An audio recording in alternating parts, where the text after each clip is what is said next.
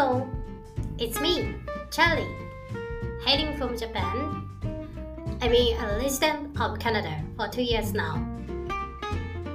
Here is the thing. I'm still on the lookout for Canadian friends.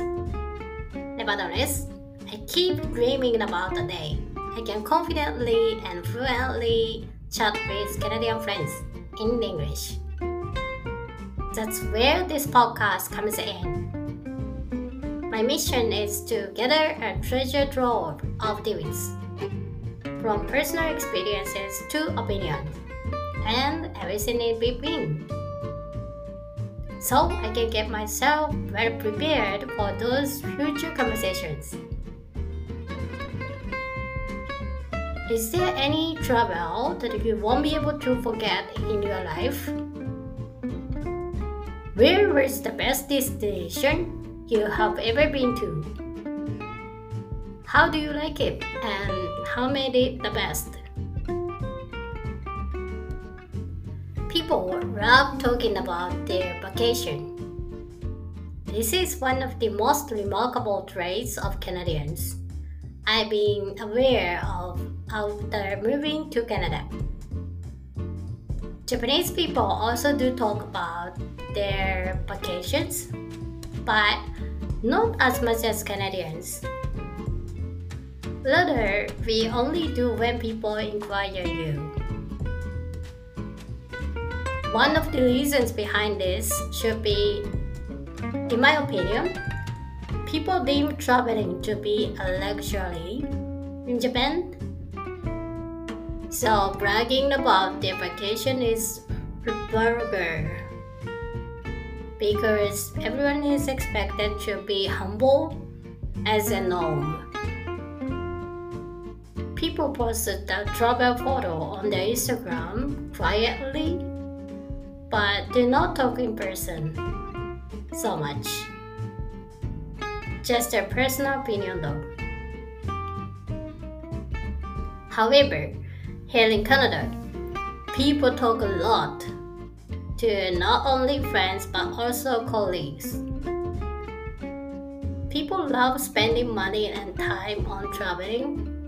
On top of that, it is common for them to take a vacation over a month, twice or more a year.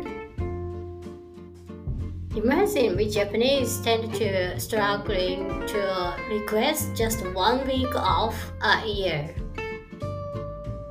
Hence, we will better get ourselves ready to talk about the travel. Let's see what the most memorable travel looked like.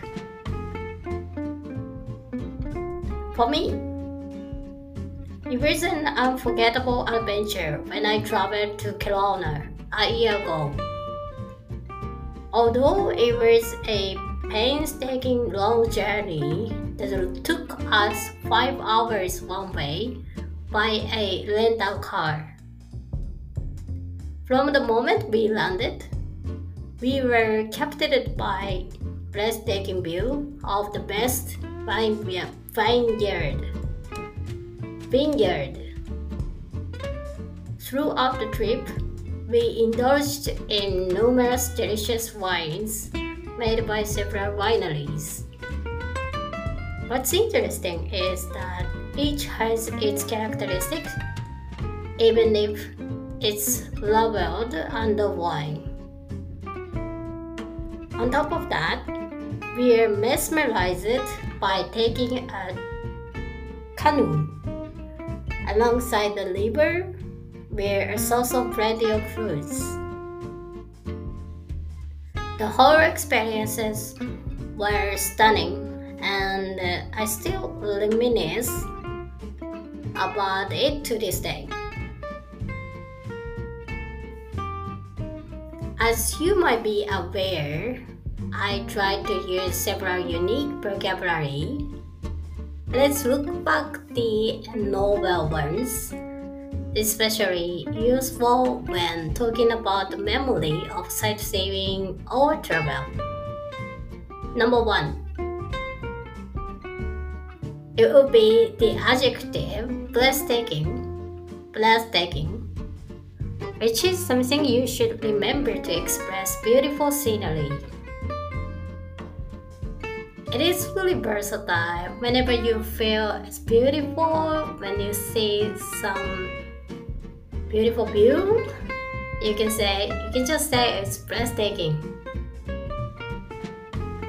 Number 2, let's use the verb indulge, which is similar to fulfill.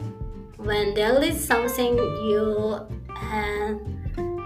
end up concentrating on because of so much joy. What's more, it's good to remember the verb captivated as well as mesmerize to express how beautiful or exciting the experience was. So, that's the end of today's episode. It is your turn to describe the best travel that you cannot forget in your life. Thanks for listening today. See you next time. Have a good one.